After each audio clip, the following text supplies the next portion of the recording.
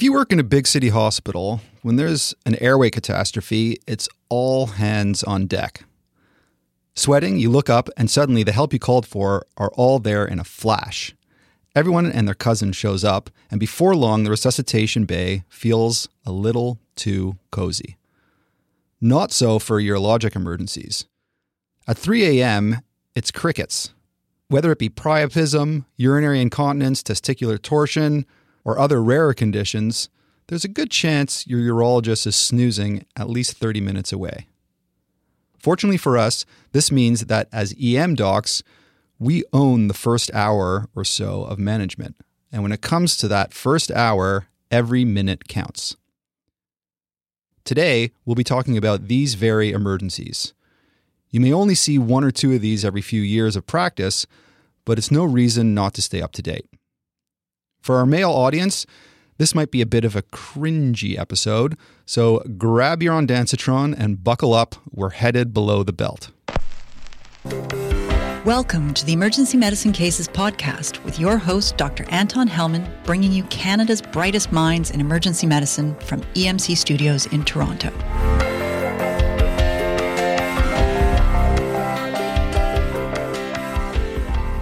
Now, there's a myriad of urologic emergencies from Fournier's gangrene to penile fracture to nephrolithiasis to UTI, most of which have been covered extensively on EM cases before, but there are three time-sensitive emergencies that we're going to get deep into on the next couple of podcasts, and they are priapism, urinary retention, and testicular torsion. And we might throw in a few updates on kidney stones to boot. And to help us along, we have an all-star EM clinician, my friend and colleague from North York General and St. Michael's Hospitals in Toronto, Dr. Natalie Wolpert. Welcome, Dr. Wolpert. Thank you, Dr. Hellman. It's lovely to be here. And from the urologist point of view, we have the Assistant Program Director at the University of Toronto Urology Program, Dr. Yona Krakowski. Welcome, Yona. Thanks for having me. All right, let's jump into our first case. A 42-year-old man with a history of sickle cell disease presents with 5 hours of a persistent painful erection similar to a previous episode, the last one being about a year ago. He's not been taking any medications recently. There's no trauma, no rash, no erection aids, and on exam, he's obviously in pain. His penis is fully erect and tender to palpation with no rash, no discharge, and no skin lesions. So Dr. Wolpert, first of all, ischemic priapism. How much of an emergency is ischemic priapism? In other words, how much time do we have to fix it before there's irreversible tissue damage? Well, like with all vital organs, time is tissue. So at 24 hours, we're looking at 90% of patients with irreversible damage. And by 48 hours, that's 100% of patients with irreversible damage and permanent impotence. So the sooner, the better. At 4 to 8 hours, we can minimize the chance of impotence. So you don't want to wait for your urologist to begin treatment. It's easy to start treatment in the ED, and time is tissue.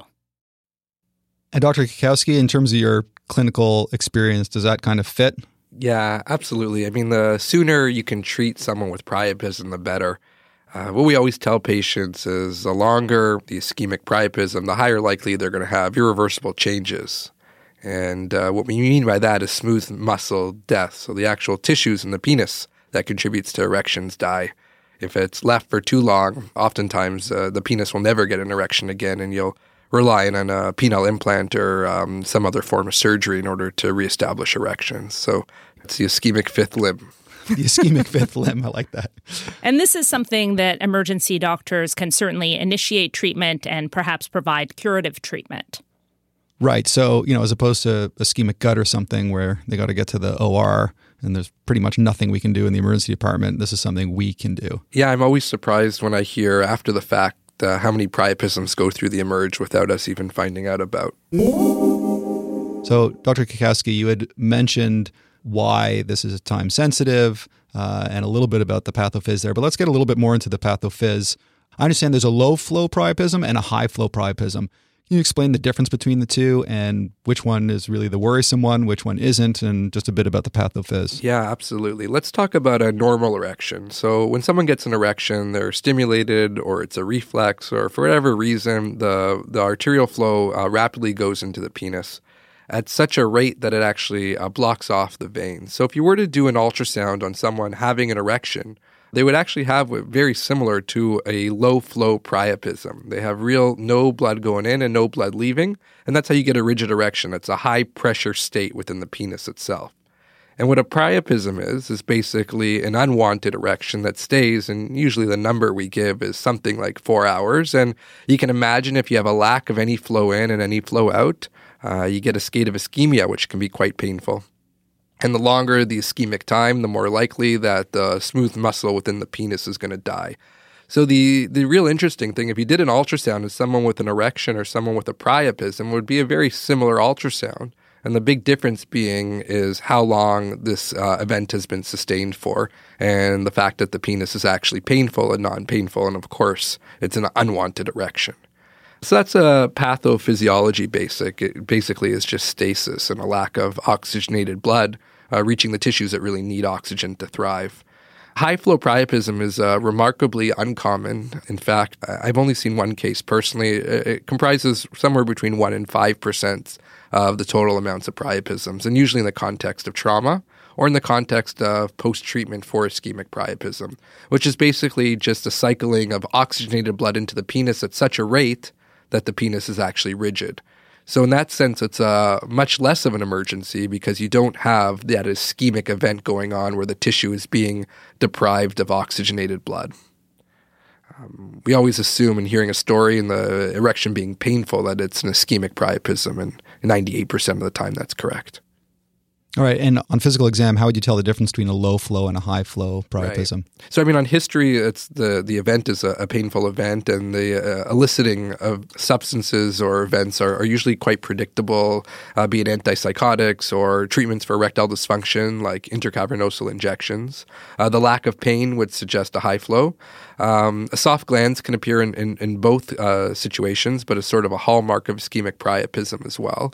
So the corporal bodies are rigid and the glands itself is soft. That's a key feature, yeah. Yeah. So that's, but without a traumatic event or really something to suggest an arterial venous issue, it's almost always the ischemic priapism. All right, let's talk a little bit about the causes of ischemic priapism. So we've talked about the two different kinds. Now, usually priapism is idiopathic, but I understand that there's kind of a long list that we should be aware of so that we know to remove the offending agent kind of thing. So, Dr. Wolpert, what are some of the more common causes of ischemic priapism that we should know about? So, most common is still idiopathic, but other common offenders include the intracavernosal injections for erection prolongation, the classic being the triple mix cocktail. Another common cause we see is sickle cell disease. When I trained, we had a couple of patients with sickle cell disease who would present quite frequently with nocturnal erections, come into the emergency department almost always at 3 a.m. in quite a bit of distress. So the emergency doctors at that hospital actually became quite skilled at managing priapism in these patients. So our case is not too unusual. It's not unusual at all. Some other causes include medications such as antihypertensives, antipsychotics, as Yona mentioned, some neuroleptic medications. Drugs of abuse are also on the list, cocaine, marijuana, which we might be seeing more of here in Canada and some U.S. states. Trauma, spinal cord injury also make the list, although those are going to be, found in particular clinical scenarios that are more obvious. Just to clarify, the triple mix cocktail is injected, not enjoyed in a glass. Okay. What's in the triple mixed? We call it trimix or triple mix. It's basically 3 medications. We tell patients they're sort of super Viagra, but what they are is phentolamine, which is an alpha blocker, papaverin, which works in a similar mechanism to Viagra, and a prostaglandin. And basically, it's an injectable medication that overrides the nerves that are required for erections to generate blood flow. And is this something that's kind of on the street, or is this something that's prescribed? Yeah, or is this? I think we see it both. I prescribe it very commonly, and I'm sure Dr. Wolpert has seen it sort of as a drug of recreational use. Yes, it's prescribed for patients with erectile dysfunction, but then it's also used in a recreational manner, sometimes with ill effects. It'll just give you a much longer erection than you would naturally have. So people that want to go, let's say, on a bender for 3-4 hours, this would sort of override the normal physiology, which would be the refractory period after ejaculating. It's like the rock star of erectile dysfunction medications. Without sugar. I have to refrain myself from jokes that may be inappropriate for our audience. All right. It's going to be a very quiet podcast. Hard to avoid it, yeah.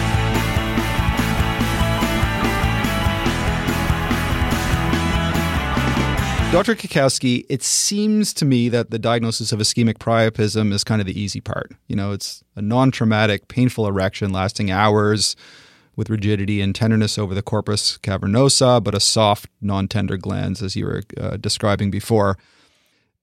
The non-ischemic priapism is due, as you said, to blunt trauma, something like a saddle injury, but it's pretty rare. And usually the erection itself actually isn't painful. So that's how you distinguish those. So it seems relatively straightforward to me to distinguish ischemic priapism, the true emergency, from non-ischemic priapism. Nonetheless, I've read about corporal blood gases and POCUS to aid in the diagnosis. Is there any real value in the corporal blood gas or POCUS, for that matter, to ensure that you're dealing with ischemic priapism as opposed to non-ischemic priapism that isn't a true emergency? Yeah, I think there absolutely is. Not as much to make the diagnosis. But once you start treating the priapism, there are some cases where it's really satisfying and the erection goes flaccid and the patient goes home and you've sort of averted the crisis. But very commonly we treat it, and I think we're going to talk about treatment shortly, and then they're left with sort of a half erection. And part of it is swelling, part of it is a reaction to the medications that we've injected or the procedure we've done. And it's very hard at times to know whether we've taken a patient out of an ischemic state.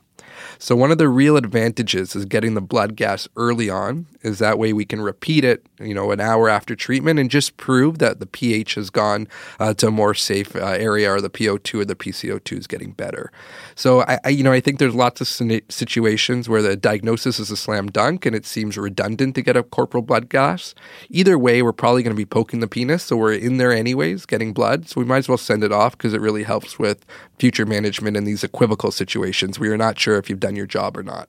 I've got to admit that the 2 or 3 cases that I've treated in the last 20 years, I haven't bothered with a blood gas. So that's a really good pearl, because you are going to get a certain percentage of patients that you're not sure whether you've actually fully treated them or not. And it'll make your guys' life much easier when you then see the patients. To get this gas, could you just go through for us exactly how you'd get the gas? We're going to talk about the treatment shortly. Getting a gas is like getting a blood gas from anywhere in the body, really. You can really just stick a needle into the penis, and the first blood you get out, send along like you would any blood gas in the ED. Okay, and we'll get into all the details of exactly what kind of needles and where and all that in a little bit. Dr. Wolpert, can you run through for us the steps in the actual treatment of ischemic priapism, which I understand is actually relatively simple. And then Dr. Kukowski, you can kind of give us your take on some of the nuances. Treating priapism, it's certainly a lot less complicated than other emergency procedures we do regularly or not infrequently. It's much easier than a lumbar puncture or a central line. And as we discussed before, time is tissue. So this is definitely something you want to undertake while you're reaching out for assistance from your urology specialists. Initially, you want to start with analgesia. So that usually takes the form of a dorsal nerve block. You can also consider systemic analgesia or even a conscious sedation to facilitate the procedure in a patient who's unable to tolerate assessment or is not cooperative with your examination and procedure. But most patients, if you're able to obtain an adequate dorsal nerve block, will tolerate the procedure quite well. So to do a dorsal nerve block, it's not unlike other digital blocks that we perform. You want to use lidocaine without epi. You can dilute it to minimize toxicity, but usually a few cc's in each location is enough to obtain anesthesia. The procedure, it's often good to look this up online. There's lots of YouTube videos, get a visual, but to talk through it, what you want to do obviously using sterile technique, is retract the penis caudally. Then you're going to insert a small gauge needle, a 25 or 27, on either side of the midline at the 10 and 2 o'clock positions. And you're going just below the inferior edge of the pubic ramus. You want to advance your needle in a medial and caudal direction. You're just going in a few millimeters, maybe 3 to 5 millimeters, and you'll actually feel a pop as you enter into buccal fascia. It's a pretty notable tactile sensation, and then you know you're in the right space and you instill your anesthetic. You want to ensure that you're not in a vascular structure like with any procedure, so you aspirate as you're inserting your needle. There's lots of good videos online to watch. Yeah, we'll have one on the show notes.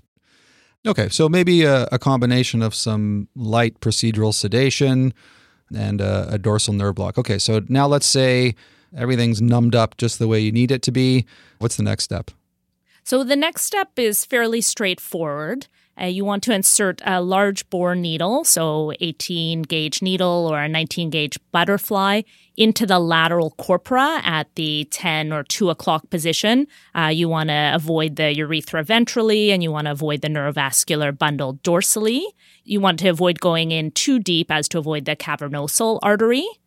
Once you're in, you can begin by aspirating blood. As we talked about before, that first aspiration can be your blood gas sample. And then you just want to continue to aspirate 10 to 20 mils of blood. You can start on one side. The procedure can be done on both sides. The corpora cavernosa do communicate with each other. In some patients who respond very quickly to this procedure, aspiration on one side is enough, but often you'll need to insert butterflies on both sides. In terms of how quickly you do expect them to respond, how quickly do they typically get better? I think a lot of it has to do with time from when the event happened to when we're seeing them. Because, if you wait a long time, that blood becomes full of clots and it really is hard to aspirate. A good example is in my clinic when I'm teaching people how to inject Trimix, for example. So these are really end-stage diabetics or guys that have had prostate surgery. And we give them a priapism accidentally in the office. So those guys, for example, you stick a needle in, you aspirate out 60 cc's of blood, and they can basically leave the office within 5 minutes. As opposed to someone who used the same substance, Trimix, but came in 12 hours later, where you're really fighting to get all the blood out of there. Okay, so let's say you've done your aspiration. Let's say you've done it both sides. You've waited half an hour, nothing's happened. You're going to do a second attempt, right? Yeah, so if detumescence hasn't occurred after 2 aspiration attempts, you've gotten 10, 20 mils each time, then you can move on to your next step, which you can irrigate the corpora with sterile saline, so about 20 mils of sterile saline. And that's to try and break down some of that clot to be able to aspirate with better success. The next step would be the addition of intracavernosal sympathomimetics, and that really helps increase your success rate up to 60 to 90%. I'm so glad you had to say the word sympathomimetics. We say it a lot. I have trouble with the detumescence, actually. That I'm good with. I have trouble with priapism, which is really a problem today. The sympathomimetics work by inducing contraction of smooth muscle, thus permitting the venous outflow, which was that initial cause of your ischemic priapism. So phenyl is the drug of choice as it's a pure alpha agonist, and you're getting decreased cardiac effects from lack of beta agonism. So you want to dilute your phenyl to a concentration of 100 to 500 micrograms per mil. So this is pretty similar to what we're used to in terms of push dose phenyl in resuscitation patients. But just as a reminder, what you're going to do is take your 1 amp of phenyl, which is 10 milligrams of phenyl in 1 milliliter. You're going to dilute that in 100 mils of saline. So now you have a concentration of 10 milligrams over 100 mils, which gives you 100 micrograms per mil. So once you've mixed up your phenyl, what you want to do is inject 1 to 2 mils into the corpora. You can use your same butterfly needle that's still in place. Every 5 minutes, you can repeat that, with your maximum dose being 1 milligram over an hour. And then you want to compress the area where you've injected to prevent hematoma formation after you've completed the procedure, with success, of course. Yeah, that's great. I think the way to conceptualize it is we got a lot of blood in this penis and we need to get this blood out of the penis. So there's two ways of getting it out. It can go outside or it can go back in the body. There's no other way around it. We can't make it disappear. So one option is doing the aspiration, so that's getting it out of the body. And then the other option is getting it in the body, which is with the phenol to try to open up the vasculature. And either way you're doing it, I think the only additional thing I'll say is squeezing really helps. So if you're trying to get it out of the body, squeezing proximally to try to encourage the blood flow out through the butterfly needles that Dr. Wolpert was talking about is quite effective. And then if you give the phenol, you can squeeze, more distally towards the body and try to get that blood to go back in the body. So what I do after that initial phenol injection, if the patient's not sedated, they have nothing else to do with their hands, they're just lying there. I ask them to hold on to the penis and squeeze with all their might to try to encourage that blood back into the body. I don't know how evidence-based it is. I don't think they've ever done many trials on priapism, but I think it's quite effective, and it's a good way for the patient to get involved and trying to get themselves flaccid again. Also, thinking about their mother-in-law and all that kind of stuff helps. All right, great, Pearl. So just to review there, in terms of your basic steps for the management of ischemic priapism, first, you need to make sure the patient's going to be comfortable. So you want to consider doing some procedural sedation in addition to dorsal nerve block. And that will have some good pictures and videos in the show notes for. Once you've got your dorsal nerve block done, you're going to do step 2 is your corporal aspiration at 10 and 2 o'clock position. And you aspirate 10 or 20 mils. You can try on one side. And if that doesn't work, you try the other side. You can always, and then you repeat it once. And if that's not working, you can either irrigate with saline or use phenylephrine. And we'll have all the dosages and details of that again in the show notes.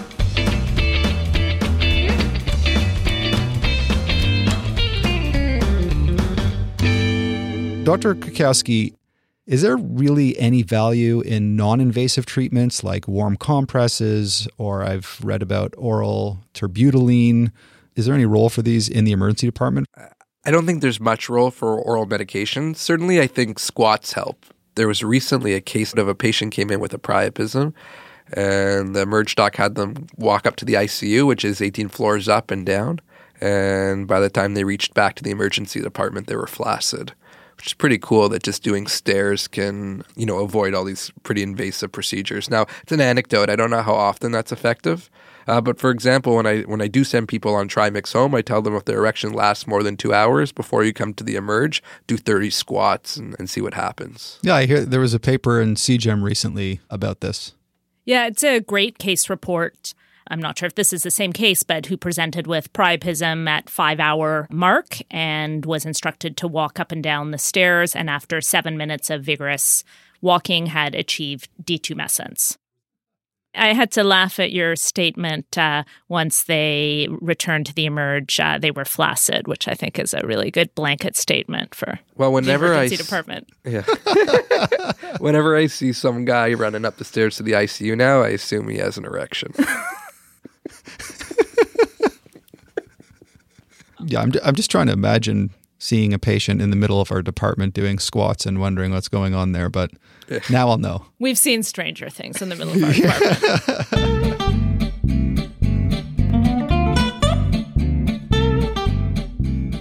So as an additional note to think about, particularly in patients that have been using drugs of abuse and perhaps engaging in unsafe sexual practices, it's important to still consider STI screening and potential treatment in these patients. I think we get so wrapped up in the patient who presents with priapism and trying to treat it acutely that we still need to consider that this patient may have been exposed to other potential harms and to discuss and treat that appropriately as well. Yeah. One of the interesting things on a physiology aspect is what cocaine does to erections. And I've seen this a number of times. And people using cocaine can get a priapism, but it's not what you would expect. So initially, when cocaine is taken, you get this rise in sympathetic tone. And then eventually your parasympathetic tone counters that. And then you lose your sympathetic tone, but you're still in a really high parasympathetic kind of state. And we all know from point and shoot, the parasympathetics do the erections and the sympathetics do like ejaculation or emission. And so when you're in that high parasympathetic tone, you can get a persistent erection. And in general, they're pretty self-limited. Many of them don't even need intervention. So it's not uncommon to see someone in the emerge that was using cocaine and then on coming down from it, all of a sudden developed a priapism.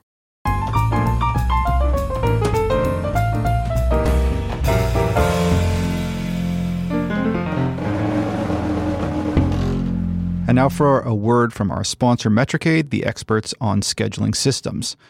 Metricade would like to let you know that they are helping EDs during the COVID pandemic to set up additional call schedules and screening clinics.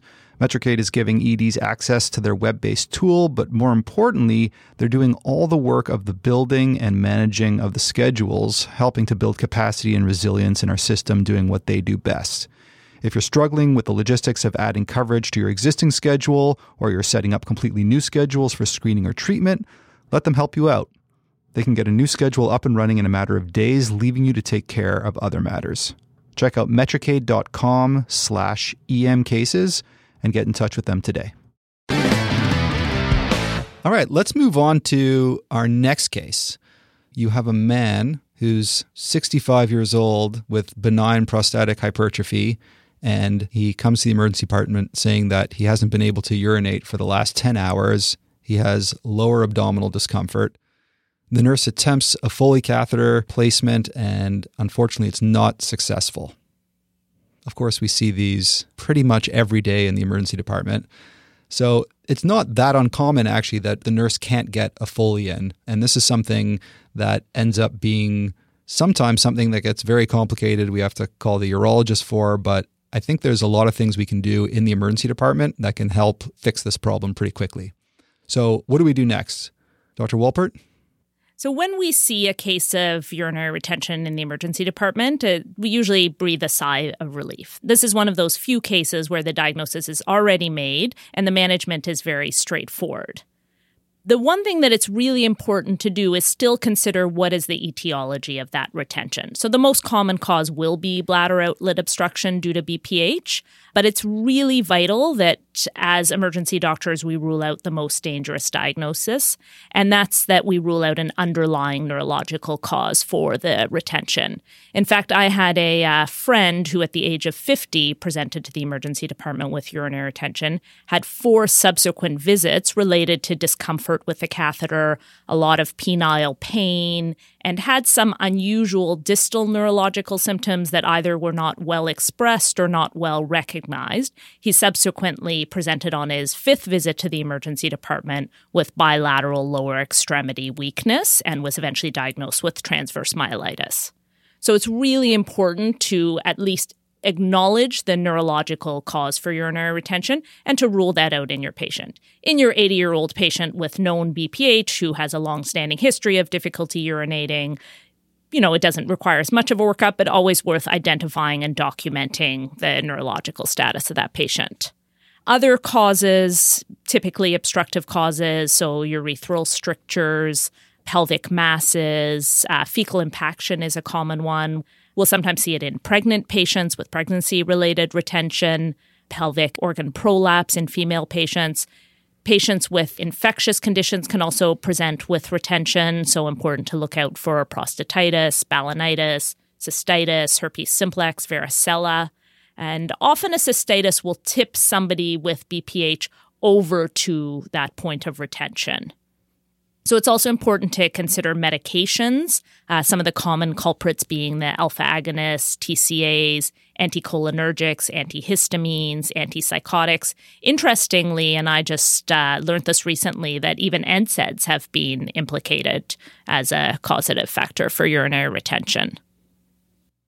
I have to admit that when we're trying to be efficient in the emergency department, you see someone with urinary retention, you're like, okay, get the Foley in, maybe check a creatinine, get a urine maybe, and, get them moving along. That I've probably not thought about that differential properly enough times. And my guess is that I've missed many times where they're on some medication that has actually either triggered this or made it a lot worse, that I could very easily tell them not to take and would probably fix their problem even maybe without needing a catheter. So yeah, absolutely important to run through that differential.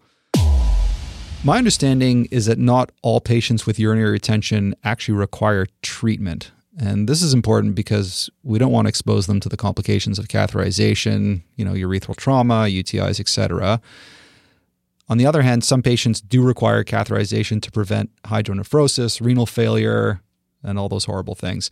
So Dr. Krakowski, what exactly are the indications for catheterization in urinary retention? So I'm not talking about like the very obvious guy who's like screaming in pain who hasn't peed for 20 hours, but there's sometimes we get cases where maybe they're dribbling and they have some pain. Do all those patients need a catheter? Like, which patients actually require getting a catheter in the emergency department? I think it's a great question. I mean, we can kind of throw away the obvious one. So someone with a kidney injury that we think is likely secondary to obstruction. So whether you have an ultrasound or a point-of-care ultrasound showing hydronephrosis and an AKI with an elevated creatinine. So that's sort of a fairly obvious one. Or someone in excruciating pain and you examine them and their bladder's palpable and they haven't peed in 12 hours. Like you said, those are sort of the two more obvious ones. Or a significant amount in the bladder with evidence of a urinary tract infection. That urine should probably come out of the body a little bit quicker than it's coming out right now. The question is, what is that number? Like how much urine in the bladder is retention? And we don't really know. I bet if you and me and Dr. Wolpert, we scanned all our bladders, I see a lot of water and coffee in the room. We probably all have between 200 and 400 cc's in our bladder. You two are emerge docs. You're probably used to holding your bladders. You probably have like over a liter capacity. They're nodding in agreement right now. So a lot of people have big bladders, and those people do not need to be catheterized. So if someone has, let's say, 250 in their bladder, I wouldn't classify that as retention without one of those other reasons to put a catheter in. And while it only takes a second, catheterization is not benign. And when the patients go home with a bag and a tube, if it's unnecessary, it's a lot of grief. So I don't think there's a real black or white answer. We get concerned about the patient that are still peeing, so they're still letting out maybe 100, 200 cc's, but their post-void residual, their ultrasound after they pee shows, let's say, 800 cc's. So really, they're just kind of peeing a little bit off the top, almost like getting a little trimming of the hair. And clinically, what you see is they say, all of a sudden, I have a little bit of incontinence. So you see a 65-year-old guy with known BPH who's peeing, but all of a sudden he's leaking a little bit. And usually that suggests that there's a little bit of overflow incontinence going on. And that's, to me, sort of a red flag that you should consider catheterization. And the ultimate goal is just to protect the kidneys. That's really all we're doing. Okay, so the bottom line there is that there's really no magic number. Sometimes people say 300 is kind of your cutoff, but really it all depends on the individual patient and what the cause of their urinary retention is and their symptomology. So we started off this case by saying, what's next? So the nurse can't get the catheter in. You've got a patient who's, let's say, screaming in pain, and let's say their bladder has, 800 cc's in it. Can you go through for us your approach to the difficult Foley catheter? Yeah, sure. We're talking about a man right now, but we can talk about both sides of the anatomy. I think history is actually quite contributory. So if they've ever had any prostate surgery before, be that a radical prostatectomy or a TURP, you probably know where the obstruction is versus someone who's known to have urethral strictures, which are going to be really difficult to navigate, versus someone on physical exam who has a really tight meatus. So you're pretty sure that's where the obstruction is. So I think a history and physical is pretty helpful. Making sure before you start anything that you look at the meatus, because you don't want to show up there with a 16 French Foley and you get the patient all prepped and you see they have a 12 French meatus. They do have a 12 French meatus. You can certainly gently dilate. If you have dilators or just a snap, you can really do a gentle dilation to try to just open up the meatus enough to get a catheter in. Lots of lubrication. So we use what are called Urojets or syringes with lidocaine-infused lubricant. Sounds like a drink. Use 2 of them to really lubricate the urethra as much as possible. By the point that a nurse wasn't able to get the catheter in, I usually ask for a Coude tip catheter, Coude. I never knew how to spell it until quite recently. And basically what it is, it's kind of like a hockey stick shape. The idea with that is that the prostate kind of fixes the urethra there, and this allows you to get through that bend quite easily. So my go-to is a 16 Coude tip catheter with 2 big amounts of lubricant in and trying to relax the patient.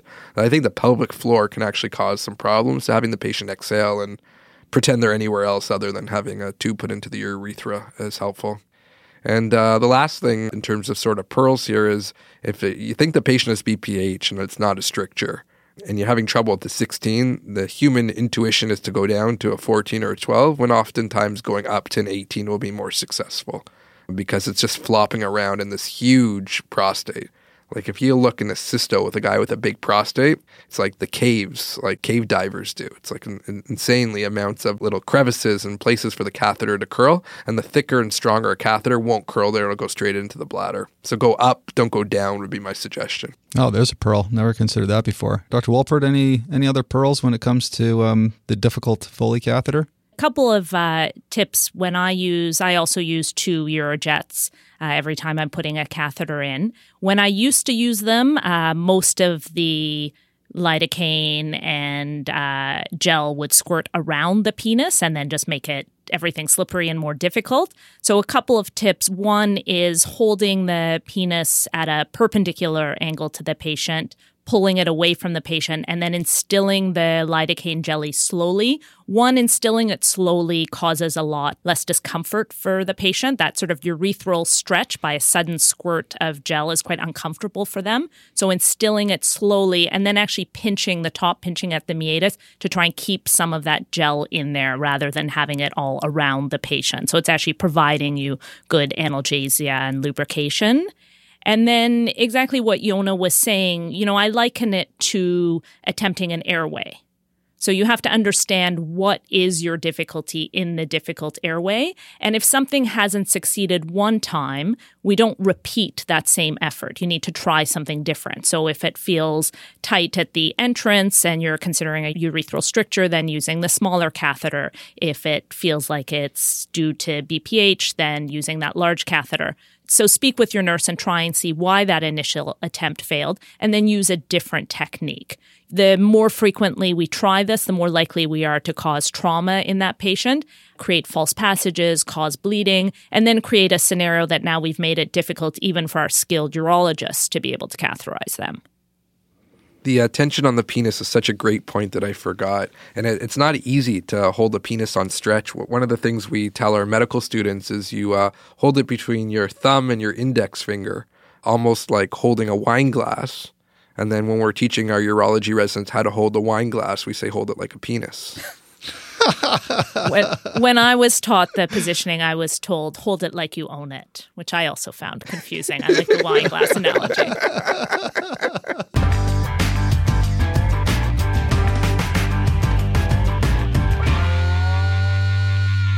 All right, let's say in this patient with BPH, you've tried multiple different techniques. You've tried a smaller catheter, you've tried a larger catheter, you've done all the right things, and you still can't get the catheter in.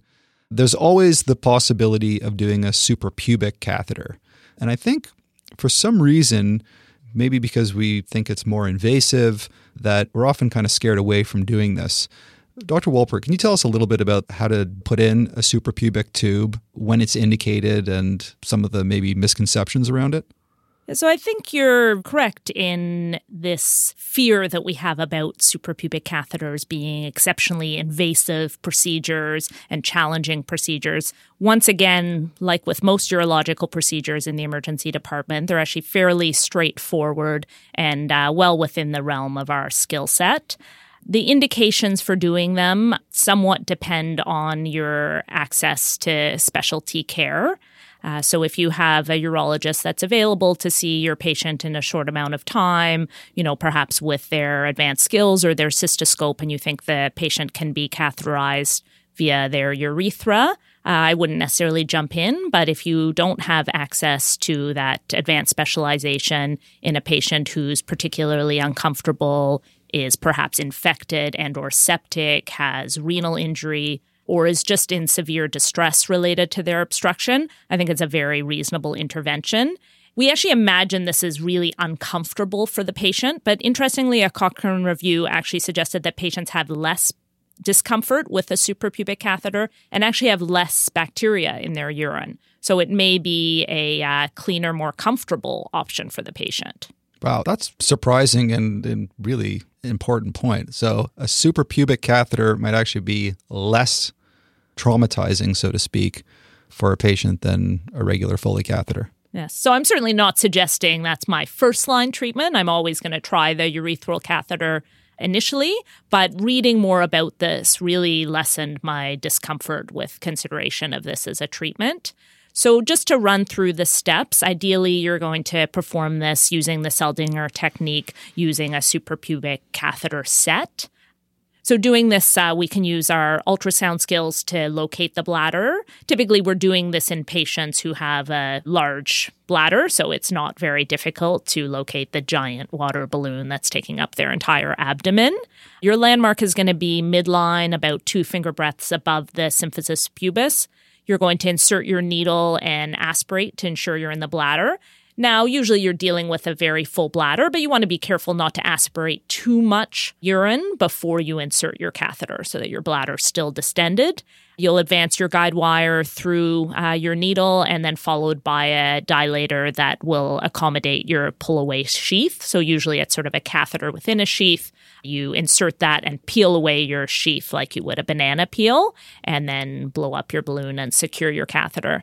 Another option, if you don't have those kits in a patient who's really, really uncomfortable, is you can consider just aspirating some urine from the patient to help relieve their discomfort, their acute retention, while they're waiting for more definitive management.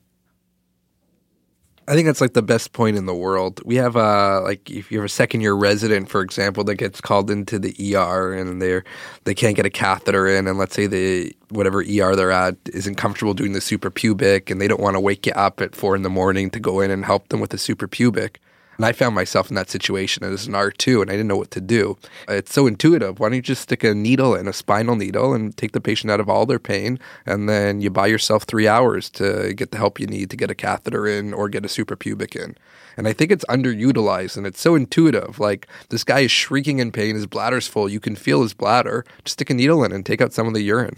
It's really satisfying. Yeah, I mean, we do thoracentesis, we do paracentesis. It's, really the same type of procedure, but again, probably a bit more straightforward. Yeah. Now, many of these patients who present in urinary retention, we're going to send off for creatinine, make sure they're not in renal failure. We'll send off for a urinalysis to make sure they're not infected. But what about imaging? Which patients with acute urinary retention require imaging in the emergency department, and which patients can wait for imaging later and follow up?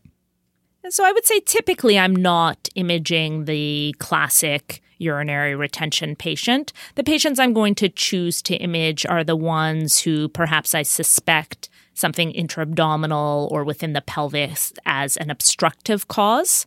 I'll also consider imaging a patient who has an acute kidney injury who doesn't respond to catheterization, primarily looking for other causes. So I'm not imaging to investigate the classic urinary retention. I'm imaging to investigate other etiologies or other concerns I may have in that patient. All right, let's talk a little bit about post-obstructive diuresis. First of all, what is post-obstructive diuresis, and when do we really need to worry about it? I mean, do we really ever need to worry about it, I guess, is the real question. So post-obstructive diuresis to urologists is basically the time for me to now go to the washroom so I don't have to talk about it. It's kind of complicated, maybe just to me. But basically what it is, and any nephrologist listening to this is going to be cringing, so I apologize, is the obstruction has been relieved. And now all of a sudden, for a number of fairly esoteric mechanisms, the kidneys are diuresing and you're getting a ton of water leaving the body. And in those patients, they can run into a lot of electrolyte abnormalities unless they're managed pretty aggressively. And the average patient that goes into post-obstructive diuresis can't really go home. The definition is different. Sometimes it's 200 cc's of urine an hour for 2 hours, and people have different definitions. But you just have to make up all this water that's leaving them. And so for a patient that's conscious and talking, you can keep them in hospital and put a jug of water by the bed. And they drink water just to make up the difference. But in people that are having electrolyte abnormalities, the medicine folks have, and urologists, we do this too a little bit, where you replace with a certain concentration, like half normal saline, to try to make up the difference and try to keep the electrolytes normal so that you don't have any cognitive changes from abnormalities in sodium and things like that. But I think for that reason, it does make sense if you catheterize someone and they had a ton in their bladder. It's very rare to have this problem without an AKI, but if they've had an AKI and you catheterize them, to keep them in the department maybe for 2 hours, see how much is coming out once the initial amount of urine in the bladder comes out, kind of make sure it's not a crazy amount for 2 hours. And then, I would encourage anyone to call medicine then, not us, because they're much better at managing post-obstructive diuresis than we are. All right. Is it fair to say that you don't need to worry about post-obstructive diuresis except in those patients who are in renal failure? Yeah, that's correct in my books. Okay. Yeah, we see a lot of patients with urinary retention, and I've seen very few cases of this. So it's going to be in your high-risk patients, so patients who are uremic with a significant renal dysfunction, who are volume overloaded, patients who are confused or altered. I think one patient, I saw this in their initial lab work, they had a sodium of 121 before we catheterized them. So this isn't your average urinary retention patient. So suffice to say that in your awake, alert, non-AKI patient, you really don't need to worry about post-obstructive diuresis, that you can send those patients. So you don't have to wait for the 2-3 hours. You can send them home right away. It's those high-risk patients, the altered patients, the patients with already abnormal electrolytes or who their creatinine comes back sky high. Those are the patients that you want to keep around for a few hours and see if they hit that threshold of more than 200 cc's per hour for 2 hours. Then you want to consider this diagnosis, repeat your electrolytes and your creatinine, and speak to medicine.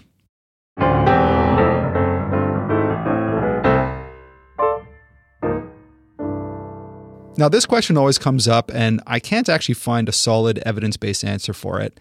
How long should patients have the catheter in for after they leave the emergency department? So this is, of course, the first thing that every single patient asks is, how long do I have to have this thing in for? Yeah. And I've heard so many different answers to this, and I couldn't find anything in the literature that tells me what to do. So practically speaking, Dr. Kukowski, how long should patients have their catheter in for? I think 7 to 10 days is a fairly reasonable time, maybe even shorter. The basic premise, how I explain it to patients, is to pee, you need two things. You need the motor, which is your bladder muscle, which squeezes, and you need an open tube, which is the urethra and the prostate and someone with a prostate. So the average person with retention, that motor, that muscle has been overstretched. And one of the treatments is getting the urine out, so there's no AKI or infection. And the other is letting the stretched out muscle regain its function. And I think in someone that's been in retention for some time, we don't know the answer, but it's somewhere between maybe 5 to 10 days. Practically speaking, a lot of these folks get sent to urology clinics, and in a well-organized hospital, they'll be seen within a week, but that's not always the case. The danger with leaving it up to a month is you don't really want to leave a catheter in place for 30 days. I think, leaving a catheter for 2 weeks, there's no real evidence that rates of UTIs or any sort of skin breakdown would happen. So I don't think it's the end of the world if it's 2 weeks, but obviously keeping in mind that if this was our loved one, we wouldn't want them at home for 2 weeks with a catheter. The only other thing that, improves the chance of this person being able to urinate next is adding a medication to relax the prostate if we're talking about BPH. So in someone that isn't on an alpha blocker like tamsulosin or alfuzosin or something, to start at the emergency department, they work really quickly. They work within around 48 hours. So starting that and then arranging to have the catheter taken out in a week or so while on that medication to really give them the best chance possible to be catheter-free after this incident. Yeah, that's something I admit I've forgotten many times is, simple, straightforward BPH case. You put the catheter in, and then you check their creatinine, they're fine, you send them home, and I forget to give them a medication to actually help them along. I think that's really common when I see them in the outpatient clinic. If they're not on an alpha blocker, I give them the option. I say, we can take the catheter out today and see what happens, or you can come back in 3 days. We'll put you on a medication that will slightly increase your odds of being successful, so it's up to you what you want to do. So I routinely prescribe an alpha blocker, and there's pretty good evidence to support using it. We won't get into the debate about alpha blockers and kidney stones, but there is a Cochrane review looking at alpha blocker medications in patients with urinary retention, and there's definite benefit over, I think it's about 8 randomized control studies showing an increased likelihood of success with trial avoid when these patients are prescribed these medicines from the emergency department. So I think anything we can do to improve the patient's chance of success in terms of keeping that catheter out is helpful, particularly prescribing a medicine that's fairly cheap, safe, and well tolerated.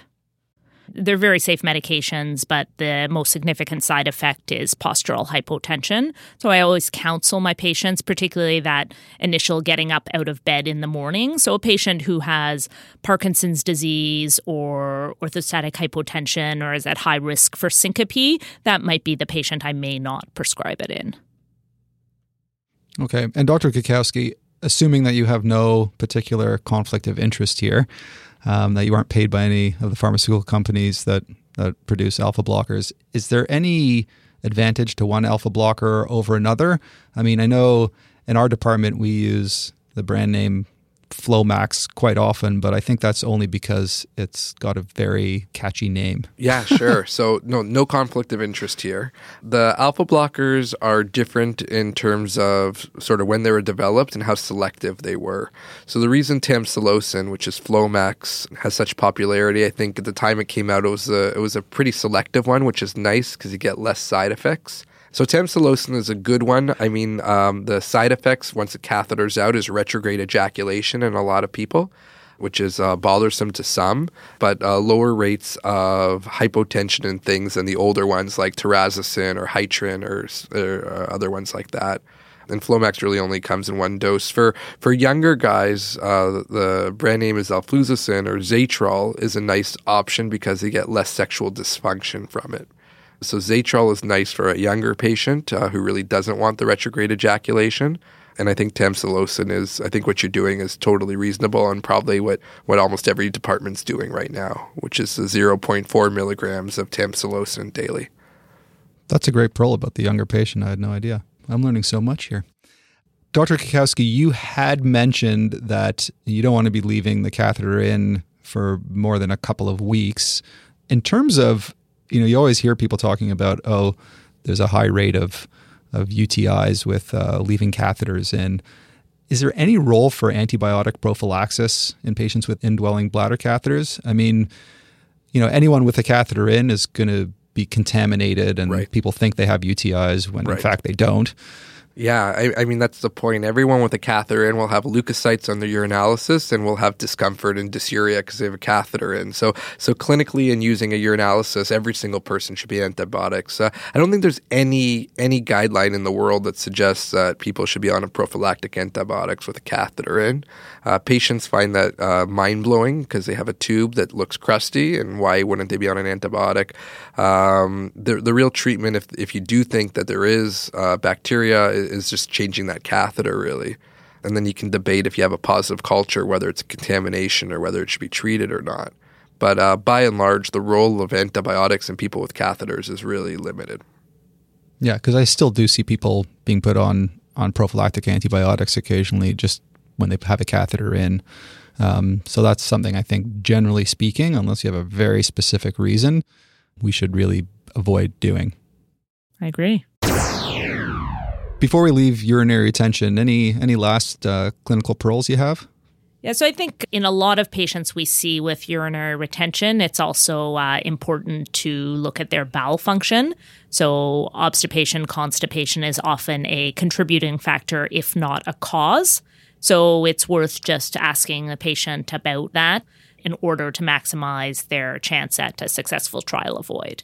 Yeah, absolutely. I mean, I've had many patients over the last 20 years where they come in with urinary retention and they're very constipated. You give them a fleet enema and you've avoided having to insert a Foley catheter in the first place. Yeah, that's a great point. They're like cured by a fleet enema, not by a catheter. Yeah, my only pearl is the case of urinary retention you don't want to miss, which is a middle-aged man who either has never had a family doc, so never had prostate cancer discussion, screening, or anything, or has a diagnosis of prostate cancer that was lost to follow-up and presents in urinary retention. Because what you don't want to miss on these guys is Codd-Aquinas syndrome. So to rule that out, I mean, that's usually urinary retention with fecal incontinence and saddle anesthesia. So in a guy in that context, you want to, check if they have saddle anesthesia and ask on history about their bowels. And if you really suspect that that's sort of an emergency, usually treated with steroids to reduce the metastatic burden. But the idea being that this might be spinal cord mets from metastatic prostate cancer. And it's not terribly uncommon. So, in my training alone, I saw 2 or 3 cases, presented urinary retention to the eMERGE, just run-of-the-mill, middle-aged guy, but something was a little bit off on the exam or history and ended up having metastatic prostate cancer. It's the only real context to order a PSA in the emergency department because, with a catheter, retention, PSAs are going to be elevated. They'll be elevated in the teens or 20s. They won't be elevated to 900. That's suggestive of metastatic prostate cancer. Then those folks can't leave the hospital. As we mentioned before, that we always want to think about a neurological cause for retention. I certainly wasn't aware of the prostate cancer as the primary etiology. I think in those patients, if we're suspecting a neurological cause, we're often undertaking some imaging in the emergency department. So interesting to maybe add a PSA if your spinal imaging comes back as negative. Yeah, it's funny. I've always used the example of PSA as one of those tests that you would never order in the emergency department, but here we are that there actually might be a role for it. This is the one time you would ever order it. Stat PSA. Another interesting presentation with urinary retention is the patient who comes in describing symptoms really consistent with urinary retention, urge to void, going to the bathroom, very little coming out, dribbling, feeling of incomplete emptying. And that's a patient who has a bladder scan or a post-void residual done that's actually minimal. Diagnosis to consider in that patient, one is UTI, so just bladder irritation, but the other thing is a distal stone. So they may not present with the classic renal colic pain symptoms, but that distal stone irritates the bladder. The way I often explain it to patients is bladders, are not very complex organs. They know full and empty. And if anything is irritating the bladder, the message the brain gets is my bladder is full. I need to go to the bathroom. So there's this sense that the patient has that they're in retention and they're unable to void, but really they just have something, a stone or a UTI that's irritating their bladder, giving them that sensation. All right, time for the big review. Priapism.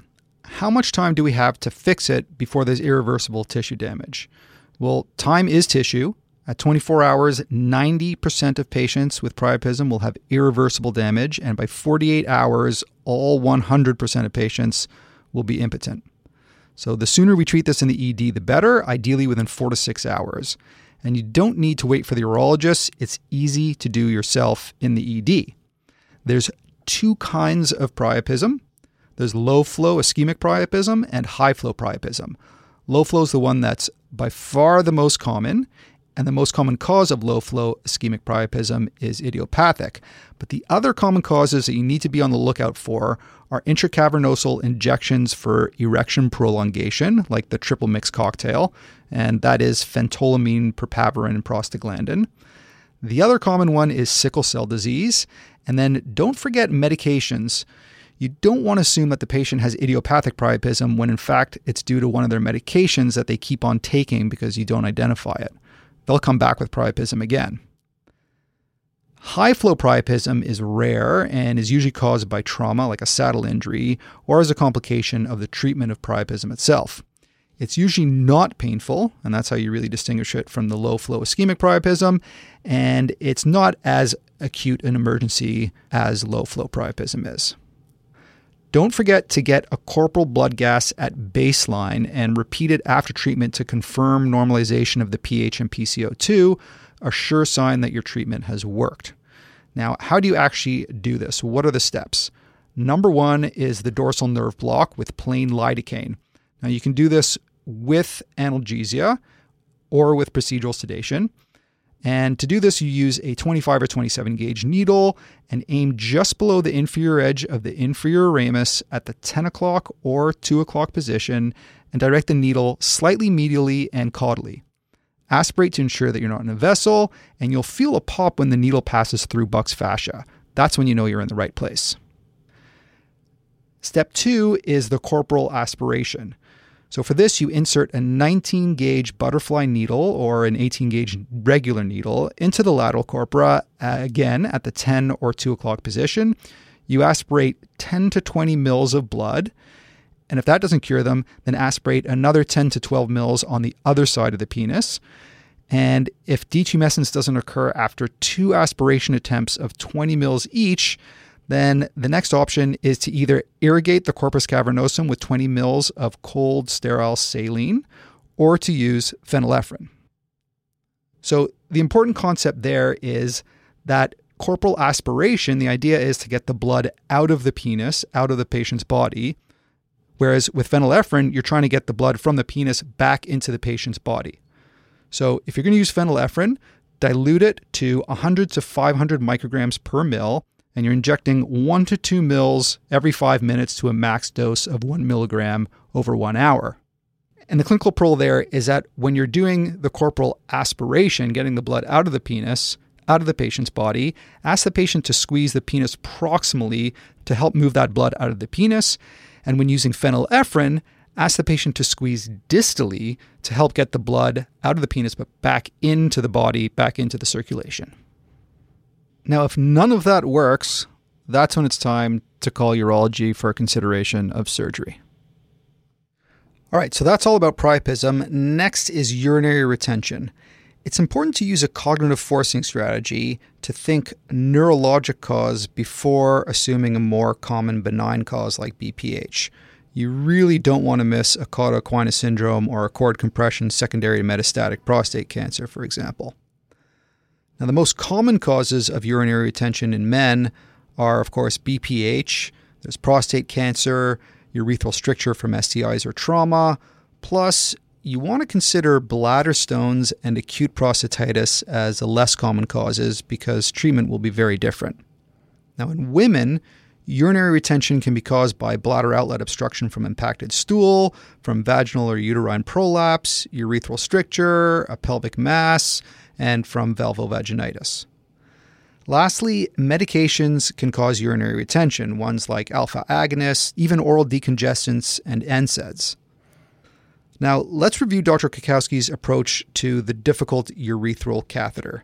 First, use lots of lube, 2 Urojets instilled slowly using a 16 Coude catheter. One counterintuitive move in a patient with BPH is rather than trying a smaller catheter after one size fails, try a bigger catheter like a 16 or an 18 French Coude tip. If you think the cause is urethral stricture, then use a smaller catheter like a 12 or 14 French. Now, one important pearl is that if the patient has a history of radical prostatectomy and the catheter just isn't passing, think about a bladder neck issue and you'll have to call urology. Now, if all this troubleshooting doesn't help, it's time to move on to do a suprapubic bladder catheter, which is really easy and has been shown to be less painful and more effective than urethral catheterization. Now, what about post-obstructive diuresis? Now, it can be defined as a urine output of 200 mils for at least 2 hours after placement of a urethral catheter for urinary retention, but we only really need to consider this diagnosis in the high-risk patient. So patients with obvious volume overload or who are obviously uremic or altered. For those patients, measure the urine output for a couple of hours after catheterization, and if there's a waterfall of output, call medicine and get them admitted. And remember that there's no evidence that gradual bladder decompression will decrease the chance of post-obstructive diuresis. Now, the other question is, how long should the catheter stay in for? And the answer is about a week. Resist the urge to satisfy the patient when they ask to have the catheter removed on day 2 or 3. There's fairly good evidence that they are quite likely to go back into retention and require recatheterization, which is associated with all kinds of complications. And don't forget to put them on an alpha blocker so that they're more likely to pass a trial of void. Well, that about wraps it up for this part 1 of our series on urologic emergencies. In part 2, we talk about a diagnosis that is easy to miss, can be devastating for patients if missed, and is mired with pitfalls in diagnosis, and that is testicular torsion. We'll also cover some bonus material after that. So until next time, stay safe, be kind, and take it easy.